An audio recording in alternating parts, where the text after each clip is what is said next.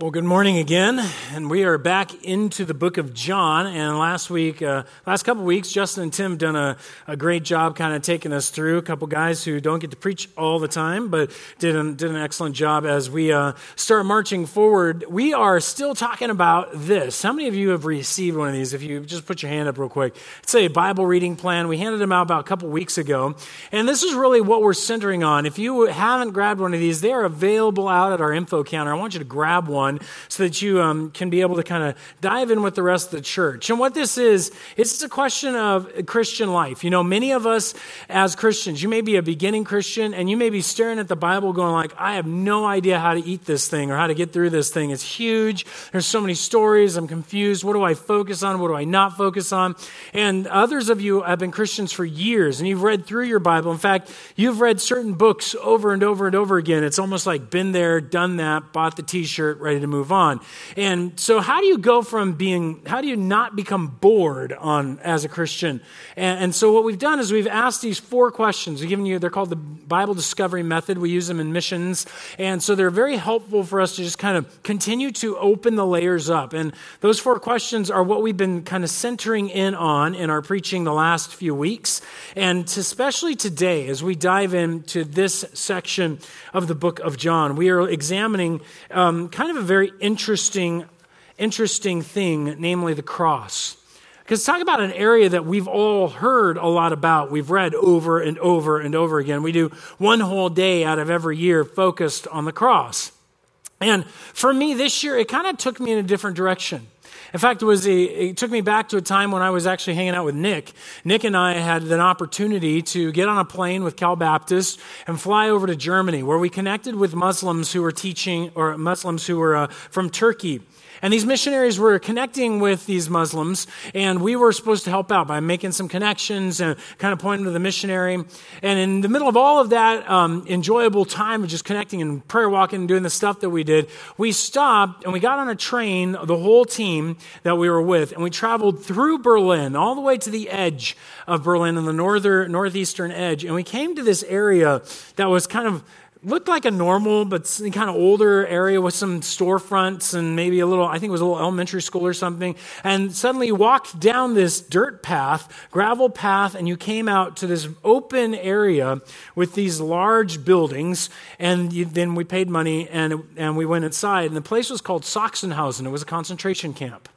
And in Sachsenhausen, you came out into the entrance, and there were the pads that used to hold all of the barracks that held all these human beings who had been taken and ultimately, many of them, murdered. And as we walked through this place, there was a solemnness about it. You walked through some of the areas where people actually slept, and they actually still had some of them up, and you saw the special cells for the special prisoners of Hitler himself. And then you went into these other locations, and I can remember staring down into this pit. There were some stone stairs that led down to the right and down to this open pit where they would hold people for a time until they walked them into the crematorium alive, or where they would do the showers, and ultimately they would pile bodies in this place and burn them just en masse, constantly burning humanity. But the creepiest, most difficult place to step into was the hospital. You stepped inside and 3 long slabs were laid out that you would stare at and you could look at where, quote, doctors would take people and they would run their experiments on them. Human beings that they'd claimed were not human beings on one level, so they could kill them and exterminate them. On the other level, they were going to do experiments on them to find cures for human beings. And they would cut these people open. They would do these torturous events in this room. And it was disturbing, creepy to stand in this place. I'll be honest, I don't think anybody in their right mind on this planet walking through a location like that would not feel a sense of overwhelmed, just gross, disgusting, creepy fear, horror, dread, some kind of dark emotion.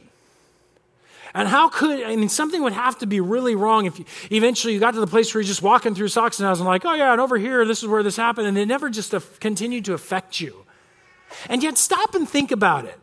We walk through that scene annually, and it doesn't really affect us. We walk through that scene every year, every time, roughly around Easter, and it doesn't really grab us. It doesn't shake us and cause dread in a lot of us.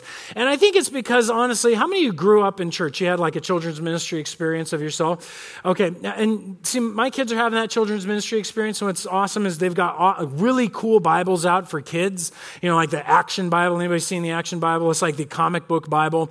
What's funny is how they and selective curriculums have skipped certain stories in the Bible. You ever notice that? That you're working through Genesis and you got Adam and Eve and you're looking at the comic book Bible and you're going like, I don't know if Adam and Eve are supposed to be a comic book character. And so you're kind of flipping forward as fast as you can. And you're like, let's get into some of the good stuff. Abraham, awesome. But they never really tell you what Abraham and Hagar, what's up with that in these children's Bibles. You move on and they conveniently skip over a couple quick stories right there at the beginning, like Levi and Simeon, trying to defend their sister who just got raped. So they tell these guys, go get circumcised. And then they kill them all while they're being healed. Where's the coloring page for that one in children's ministry? Let alone Judah running around, meets this girl as prostitute and actually is his daughter-in-law. And you're like, that's weird. And what's up with these weird stories that we just kind of conveniently skip over because we can't run a VBS off of that kind of stuff. And yet we can't take the cross and skip it. You can't just conveniently go, we'll skip the cross because that's too dangerous for our children. That's just too bloody. Instead, you know what we do? We clean the cross up. We make coloring pages where you color it brown and it's got lilies popping out at the bottom and maybe this nice thing hanging over the top of it. And we're like, it's the cross. Some of you are wearing golden crosses on your necks right now. I just think after today you may feel that's a little weird. But hold on, because when we look at the picture, what we're walking through is a Sachsenhausen. We're walking through a concentration camp picture. As we examine the text in John chapter 19, what we've done is we've anesthetized and cleaned it up because of the resurrection, the glory of what happens with Jesus in the end, to be able to handle it. And yet, the Stauros, which is the Greek word for cross, was so horrific in the minds of the ancient world, we have only two really vague descriptions. Otherwise, when it's referenced in such a manner as to talk about that horrid, bloody torture, that dishonor of ultimate kind, and where we end up with this picture that they just weren't going to describe what had happened. And yet you and I, had we walked along the road with our children from, say, any location in all of Rome at the time, the Roman Empire, we would have come, let's go to market, come on out. And by the time we came near a city, inevitably you would begin to see them. These posts that were standing straight up, and they weren't electrical poles. These were actually posts waiting for victims. Oftentimes you may have come along and suddenly you noticed there were dead corpses hanging on those posts, tied up by their arms, being pecked out by birds, sitting there rotting in their place. And as you kind of probably shielded your children's eyes, the horror was causing trauma in your own soul. Let alone if you had to watch one occur, which was oftentimes a spectacle that the community was brought out for because of the shame that was involved. And so I want to take a minute before we dive into this passage and put it into the context of the ancient world. And put it in the context of like a third world culture in which we would have experienced the horror and trauma of this kind of stuff day in and day out, so much that even when the disciples speak of it, they don't put a lot of detail. Because everyone knew. You said Stauros, you said cross, and they knew what you were talking about. There were actually 4 stages in the Stauros. Jesus has already, now taking in Jesus' consideration, he's already been beat up a couple of times at 2 different trials, and now he has been caned in this last reading that we had as he was brought before Pilate, and Pilate kind of just says, okay, let's just give him a light punishment, and then we'll bring him up, show him off, and send him out. And so they had caned him already in what was called basically, it wasn't a scourging, but I forgot the name. Wow, it's gone. Okay, anyway, they punished him. So they smacked him real hard with these canes, brought him out, said, hey, here's the guy. And they said, no, we want him crucified. So now, as he sat down, Pilate sat, he said, now you're going to be crucified. They would take Jesus into another chamber, at which point they would stretch him out, and they would do not a Roman flogging, which is the word I was looking for first, but now they were going to scourge him. A scourging involved a cat of 9 tails. And it was 9 whips that came out with bone and things attached to the end of it, at which point they would lash you 39 times, tearing open your skin, lashing you forward, bearing forth even to the bone at times so that you could see the organs on the inside. Now taking that man, they would take him and lead him out in front of people, and they would put a cross beam, not the whole cross. It's not like the Passion where he's climbing around with the whole thing, dragging it, just the cross beam. And they would put it on your shoulders, and this 50-plus pound beam would carry you as you would walk through the streets of your city where the people would mock and harangue you because of the dishonor that was supposed to be brought upon you. That's the second stage. Scourging to the movement of dishonor in front of everyone. Once you reached the place where your crucifixion was going to occur, they would now take you, soldiers would hold your arms against the beam, and they would either tie you up, depending on what kind it was, or they would drive nails somewhere in between the palm and the wrist, because it needed to be affixed strong enough. In any case, have you ever hit your funny bone hard enough that it just burns like crazy? Anybody been there? It's not a fun incident. That is the very nerve that gets severed by these 9-inch nails. And at the same time, it is not enough blood loss to die from it. And that was the point. The Romans had perfected this so that they could make sure you lived as long as possible. And when you died, you either died of asphyxiation from exhaustion, of attempting to breathe and pulling yourself up, or just from brain trauma from a lack of oxygen.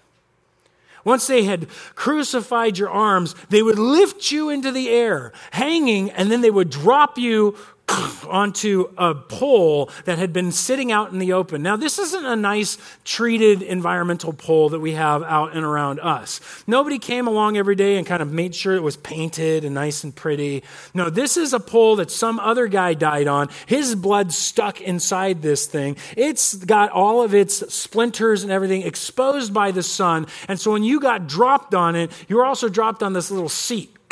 And the seat was there to keep you alive longer. It wasn't there as a grace. It was there because they knew if you needed air, just sit on the seat. You'll stay there for even longer in the torturous pain. Eventually, they would affix their feet. And it was up to the crucifier how they wanted to do that. And many of them did it as a, quote, work of art. Because you were stripped naked, they would affix you in multiple different positions depending on how much shame they wanted to give you. And so you can imagine your approach this setting, because it would have cost you right at the city gates where everyone would see. And it would smell horribly. Not only had people rotted there previously, but anybody who was hanging on a cross had been there long enough, eventually your body gives up, you become incontinent. There is so much feces and garbage below the cross, smelling the place up. It's not pretty. It's torture without a point. You see, this isn't torture to get information. This isn't torture so that you recant and do something. This is torture to kill. This is simply Rome saying, see how powerful we are? And it's in hushed tones then that these authors likely encountered this text as they began to explain it, because the word Stauros was so stark and vivid in the mind of the ancient world. It says, so they took Jesus, and he went out bearing his own cross to the place called the place of a skull, which in Aramaic is called Golgotha. In Latin, it's Calvera. That's where we get the word Calvary. There they crucified him. They Staurosed him. And with him 2 others, one on either side, and Jesus between them. Pilate also wrote an inscription and put it on the cross. It read, Jesus of Nazareth, the King of the Jews. Now, many of the Jews read this inscription, for the place where Jesus was crucified was near the city, and it was written in Aramaic, in Latin, and in Greek. So the chief priests of the Jews said to Pilate, "Do not write the King of the Jews, but rather this man said, 'I am King of the Jews.'" And Pilate answered, "What I have written, I have written." Now when the soldiers had crucified Jesus, they took his garments and divided them into 4 parts, 1 part for each soldier. So there's 4 soldiers sitting there. They've taken the garments, they've kind of divided them between them, but there's one tunic. It was seamless, woven in one piece from top to bottom. So they said to one another, "Now, let's not tear it, let's cast lots for it to see whose it shall be." And this was to fulfill what the scripture says. "They divided my garments among them, and for my clothing they cast lots." So the soldiers did these things, but standing by the cross of Jesus were his mother and his mother's sister, Mary, the wife of Clopas, and Mary Magdalene. When Jesus saw his mother and the disciple whom he loved standing nearby, he said to his mother, "Woman, behold your son." And he said to the disciple, "Behold your mother." And from that hour the disciple took her into his home. After this, Jesus, knowing that all was now finished, said to fulfill Scripture, "I thirst," and a jar of sour wine stood there. So they put a sponge full of the sour wine on a hyssop branch and held it to his mouth. When Jesus had received the sour wine, he said, "It is finished." He bowed his head and gave up his spirit. Now, as we dive into this, we could get into the implications of what each verse means and all these things, but I just want to stop again and ask these 4 questions, even in a text that's so familiar. The first question we want to ask ourselves is, what did I learn about God? Now, some of you today are going like, wow, this is a pretty yucky, intense situation. But there's so much involved in here that we can learn about God from. I want us to really ask the question, since Jesus is God and he's being crucified here, what is going on in this scene? What are we learning about God? First of all, this is my first note I wanted to take in, that God does his plan. He finishes his plan and upholds his word. And he saves us. God will finish his plan and uphold his word. He doesn't just halfway kind of do stuff. That's me. Like, I'm the guy who gets up in the morning. I'm like, I'm gonna get up and I'm gonna build these windows in my house. And to this day, we still have some windows still left to do. I got halfway there. I want to write a story. I get in a couple chapters. No, I'm done. I start lots of things, but I don't finish. But God finishes things. He knocks it out. He gets all the way to the end. He fulfills his word. Notice what it says a couple of times right here in the text in verse 24. It says, "So that to one another, they said to one another, 'Let's not tear it, but cast lots to see whose it shall be.' This was to fulfill Scripture, which says, 'They divided my garments among them for their clothing, cast lots.'" Later, Jesus says to fulfill Scripture. He says, "I thirst." So there's this very clear focus. This is to fulfill Scripture. All of this blood, all this gore, all of this suffering is to fulfill the Scripture. Well, what are we talking about? What Scriptures are we referencing? This is how faithful God is. Back in the Old Testament, there's a psalm called Psalm 22. And in Psalm 22, it opens up with these words, my God, why have you forsaken me?" There's the very words that Jesus speaks at the beginning of his crucifixion on the cross. He's crying out, my God, why have you forsaken me?" It sounds like he's like upset with God. What's going on? And indeed, there's some intensity going on here, but he's referencing a scripture that becomes very interesting as you begin to read it. As it begins to unfold in verse 14, suddenly we begin to read a very interesting scene. It says, "I am poured out like water. All my bones are out of joint. My heart is like wax. It is melted within my breast. My strength is dried up like a potsherd. My tongue sticks to my jaws, and you lay me in the dust of death. For dogs encompass me, and evildoers encircles me. They have pierced my hands and feet. I can count all my bones. They stare and gloat over me, and they divide my garments among them. And for my clothing, they cast lots." And this is written, as far as we know, at least 100 years prior to the invention of crucifixion by the Assyrians. What is this interesting thing that God knew that someone would be pierced through and dying on the cross, surrounded by individuals who are mocking him later on in the psalm. These same individuals are gambling and dividing his clothing amongst themselves. Jesus was out to fulfill scriptures that God told us ahead of time, this will happen, so that we would know that this is supernatural, that this is what God intends. I'll give you another one. And this is even more obvious in Isaiah chapter 53, which is a book that's pretty fascinating. You see, Isaiah chapter 53, the earliest Hebrew manuscript we had for many, many years was written in 1000 AD. That's pretty late, don't you think? Considering the original was supposed to come around the 500s. Isaiah lived in the 500s. He writes, and then it's passed on. And we go, okay, 1,500 years later, we have one manuscript. What do we do with that? And yet, many people claim that Isaiah 53 was written after the crucifixion because it matches too well the story of Jesus. It must be after Christianity's rise. And yeah, this little Bedouin boy is walking along one day out in the middle of the desert, and he's looking for a lost goat, and he's taking stones, and he's throwing them up in these caves. And suddenly he hears this crack, and he goes, what was that? And he climbs up into the cave and finds this treasure trove of manuscripts held by this people called the Essenes in the Qumran community. And we know these today as the Dead Sea Scrolls. One of the greatest Dead Sea Scrolls that you can see is called the Great Isaiah Scroll. And it's all of the book of Isaiah. And Isaiah 53 is in it. And it dates to 100 years before Jesus was even on the planet.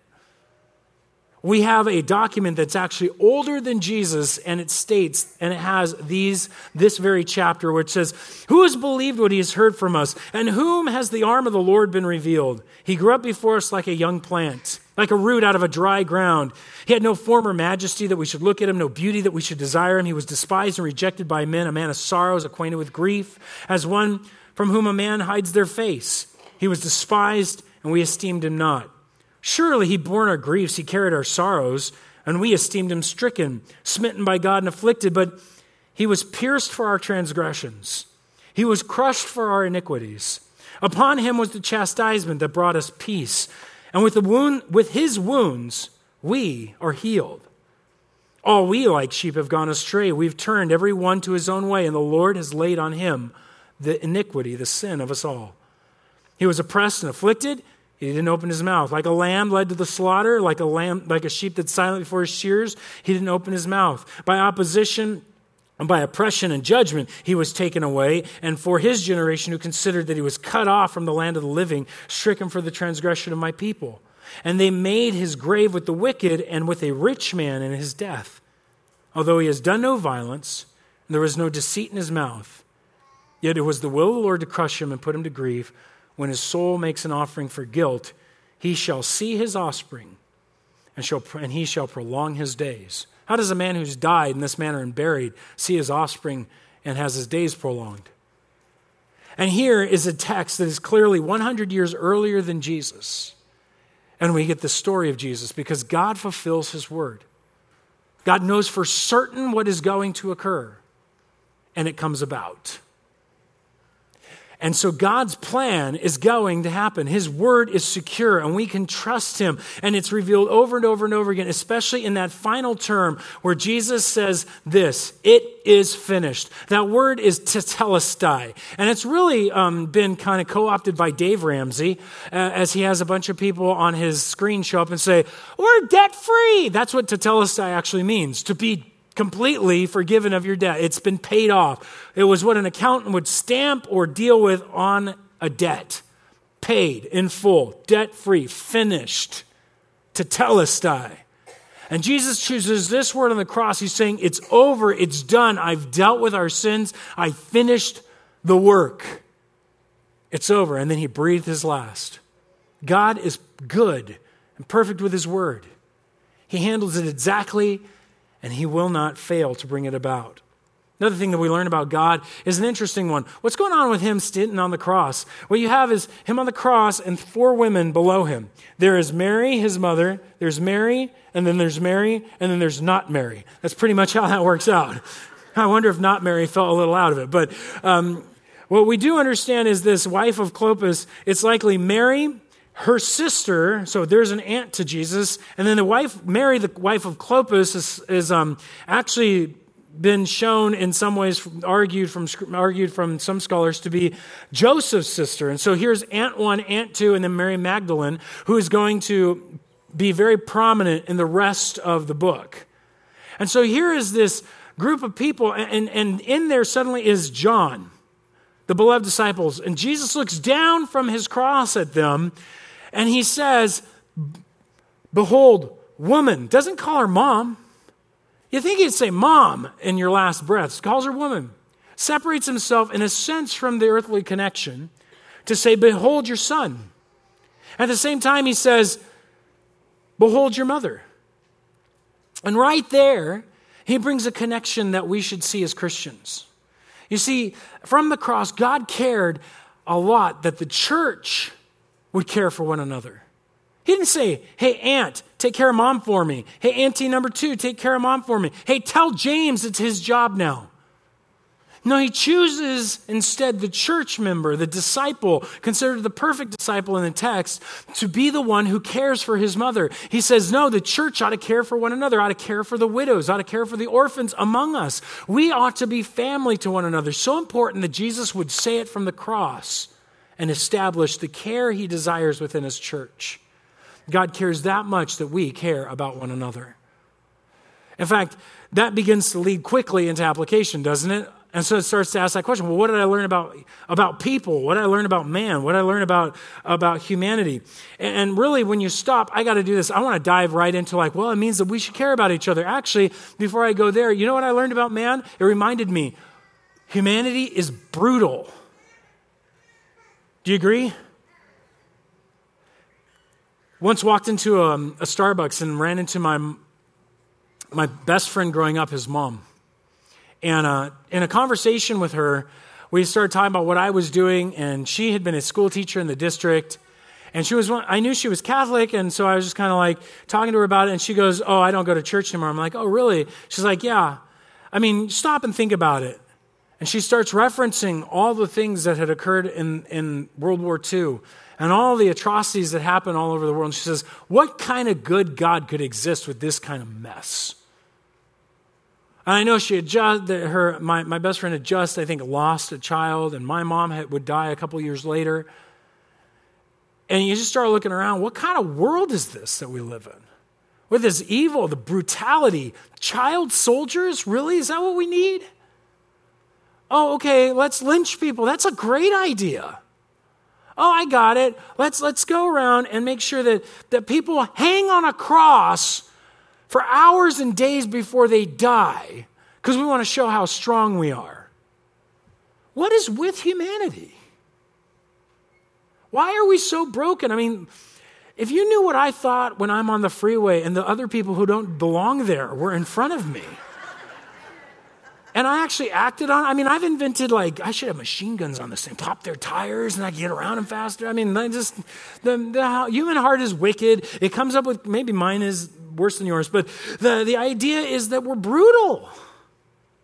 We are brutal. How do we deal with this kind of sin and evil? Why would God even make this world? He had the choice, didn't he? Way back before he made anything, he could have gone, never mind. But he made it. And at some point in that moment, when he made everything, he knew something. And that's why I got to back up from what humanity is, back up to what did I learn about God? Here's what I learned about God. God planned to suffer. You see, if this is to fulfill Scripture, and this is to fulfill Scripture, this means it's in his plan. And if this is in his plan, God from the beginning didn't just plan a world with suffering and brutality of humanity where we hurt each other and kill each other and do awful things to one another. No. He planned a world in which, yes, this would occur, and he would suffer the most.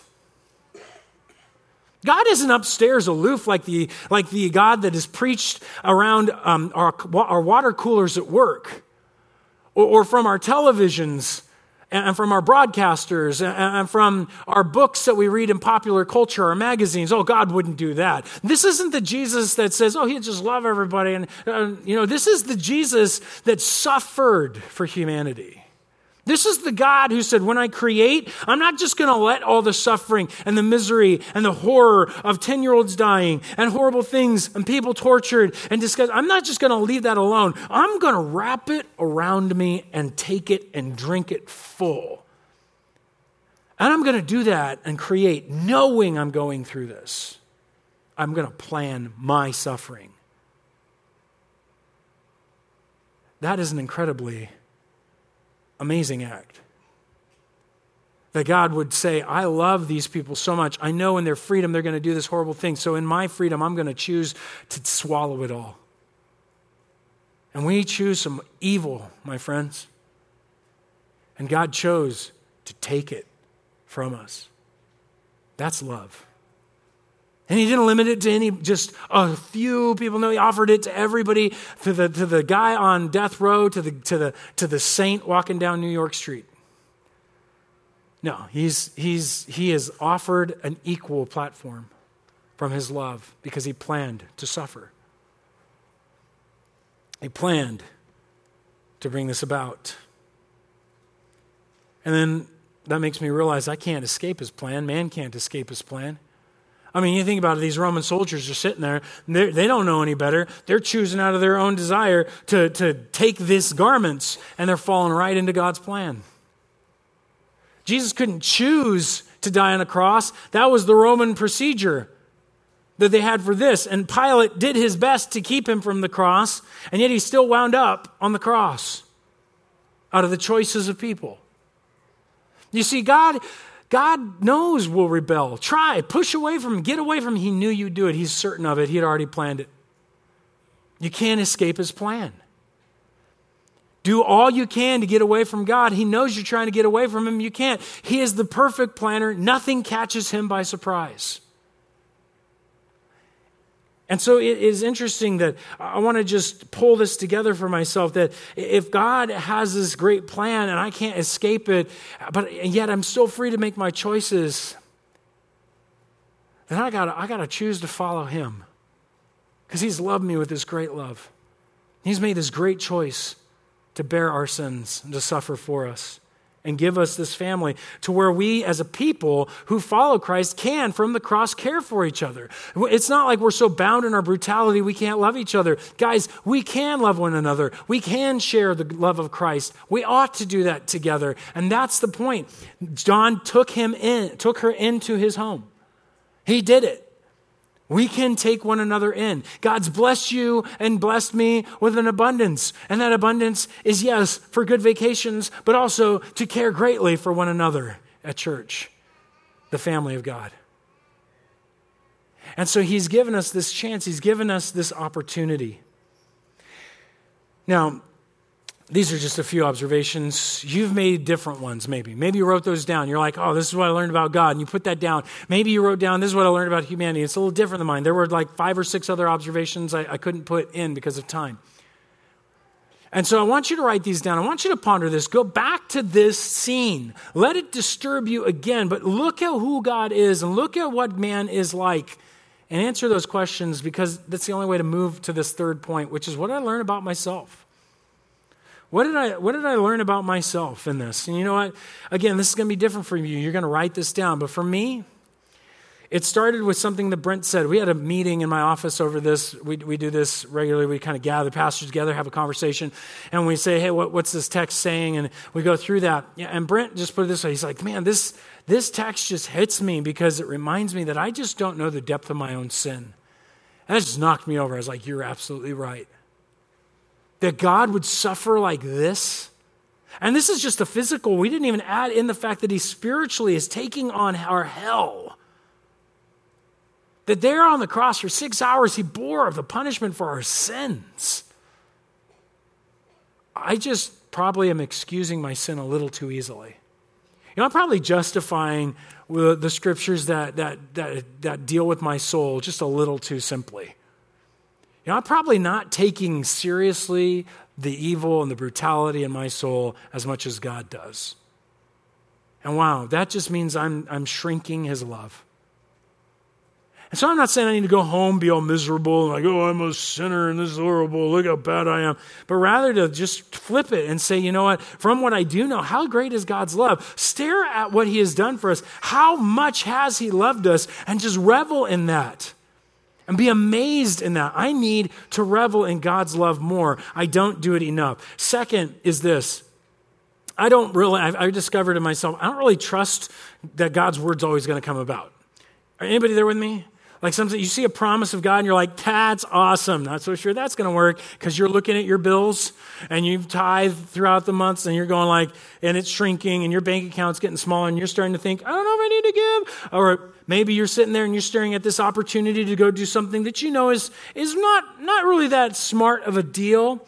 And that scripture, you reap what you sow. What you do is going to come back. You're like, God doesn't really mean that. So you do it anyway. That's what I'm talking about. The scriptures aren't always like serious to me. I may read them and I believe in them, but there are times where I wonder, am I going to be scared to death on my deathbed? Are you? And I want to be all confident, like, no way, I'm going to heaven, I know. But am I going to be freaked out? I don't know. But what this shows me is that God is faithful to his word, and I got to trust him a little bit better. I got to take that risk when he says he's going to back me up for preaching the gospel or stepping out. The third one for me was that I also probably don't love the family of God as much as I should. That was the third one that kind of smacked me up. When I was reading about how the church should love each other, I'm just like, oh man, I'm feeling all guilty because I'm that guy. Honestly, sometimes you guys will call into the office and it gets through to my phone and I'm like, that thing's ringing. That thing is still plugged in? It's like, I'd rather just study my Bible by myself. And I got to pick it up and talk. And sometimes I get an email, and my first impression, I hate this, but it's happened enough times that I see an email, and I'm like, is this going to be another complaint? What is this? And you're nervous to open it because, it steals your joy to serve sometimes when you're getting bad phone calls and complaints all the time. But to be honest, God just smacked me and says, guys, Greg, come on, love them, serve them. That's what you're here for. That's what we do as a church. And I love when I hear you guys, your small groups, meeting together, connecting with each other who are in trouble. That's why we do small group. Not just to study, it's to do life and be connected with other people who can care for us. It's how we do ministry to one another. That's why we get together and we bring our needs. That's what our benevolence is about. That's why we serve and care for one another through James projects and things like that. Guys, this is about loving each other. And honestly, I just know myself, I have a lot of room I could grow. And so the three things, that last question, is applying differently. Yours are different. Again, you need to make it true, though. Apply it. What you learn about yourself, what God shows you, ask yourself then, what can I do in response? What do I need to do about it? What do I need to do about it? My thing was really, I need to, first and foremost, journal about the love of God on the cross again. Just to remind myself, just look at how much God loves me, because that will ignite my love for others, my love for him. And that I need to re-engage that. And so that was my first one. And the second one that I put down here was just to really highlight or really just serve one person. And so this week I've been trying to do that. Whenever I had that one opportunity to go, no, I don't think I'll do that. I've got other things to do. I decided to say yes. And that's led to some interesting conversations this week, sitting in front of some people that needed to be counseled when somebody else could have probably have done it. Or answering a long email that otherwise, somebody else would have been able to handle it. But just trying to put yourself out there to correct these aspects in your soul. What is it God has called you to do? And knowing that God has planned in his suffering, knowing that he's loved you like this, knowing that his word is sure and true, knowing completely that the King has called his community to serve each other. What is it you're going to do about it? What is it that you're going to live out?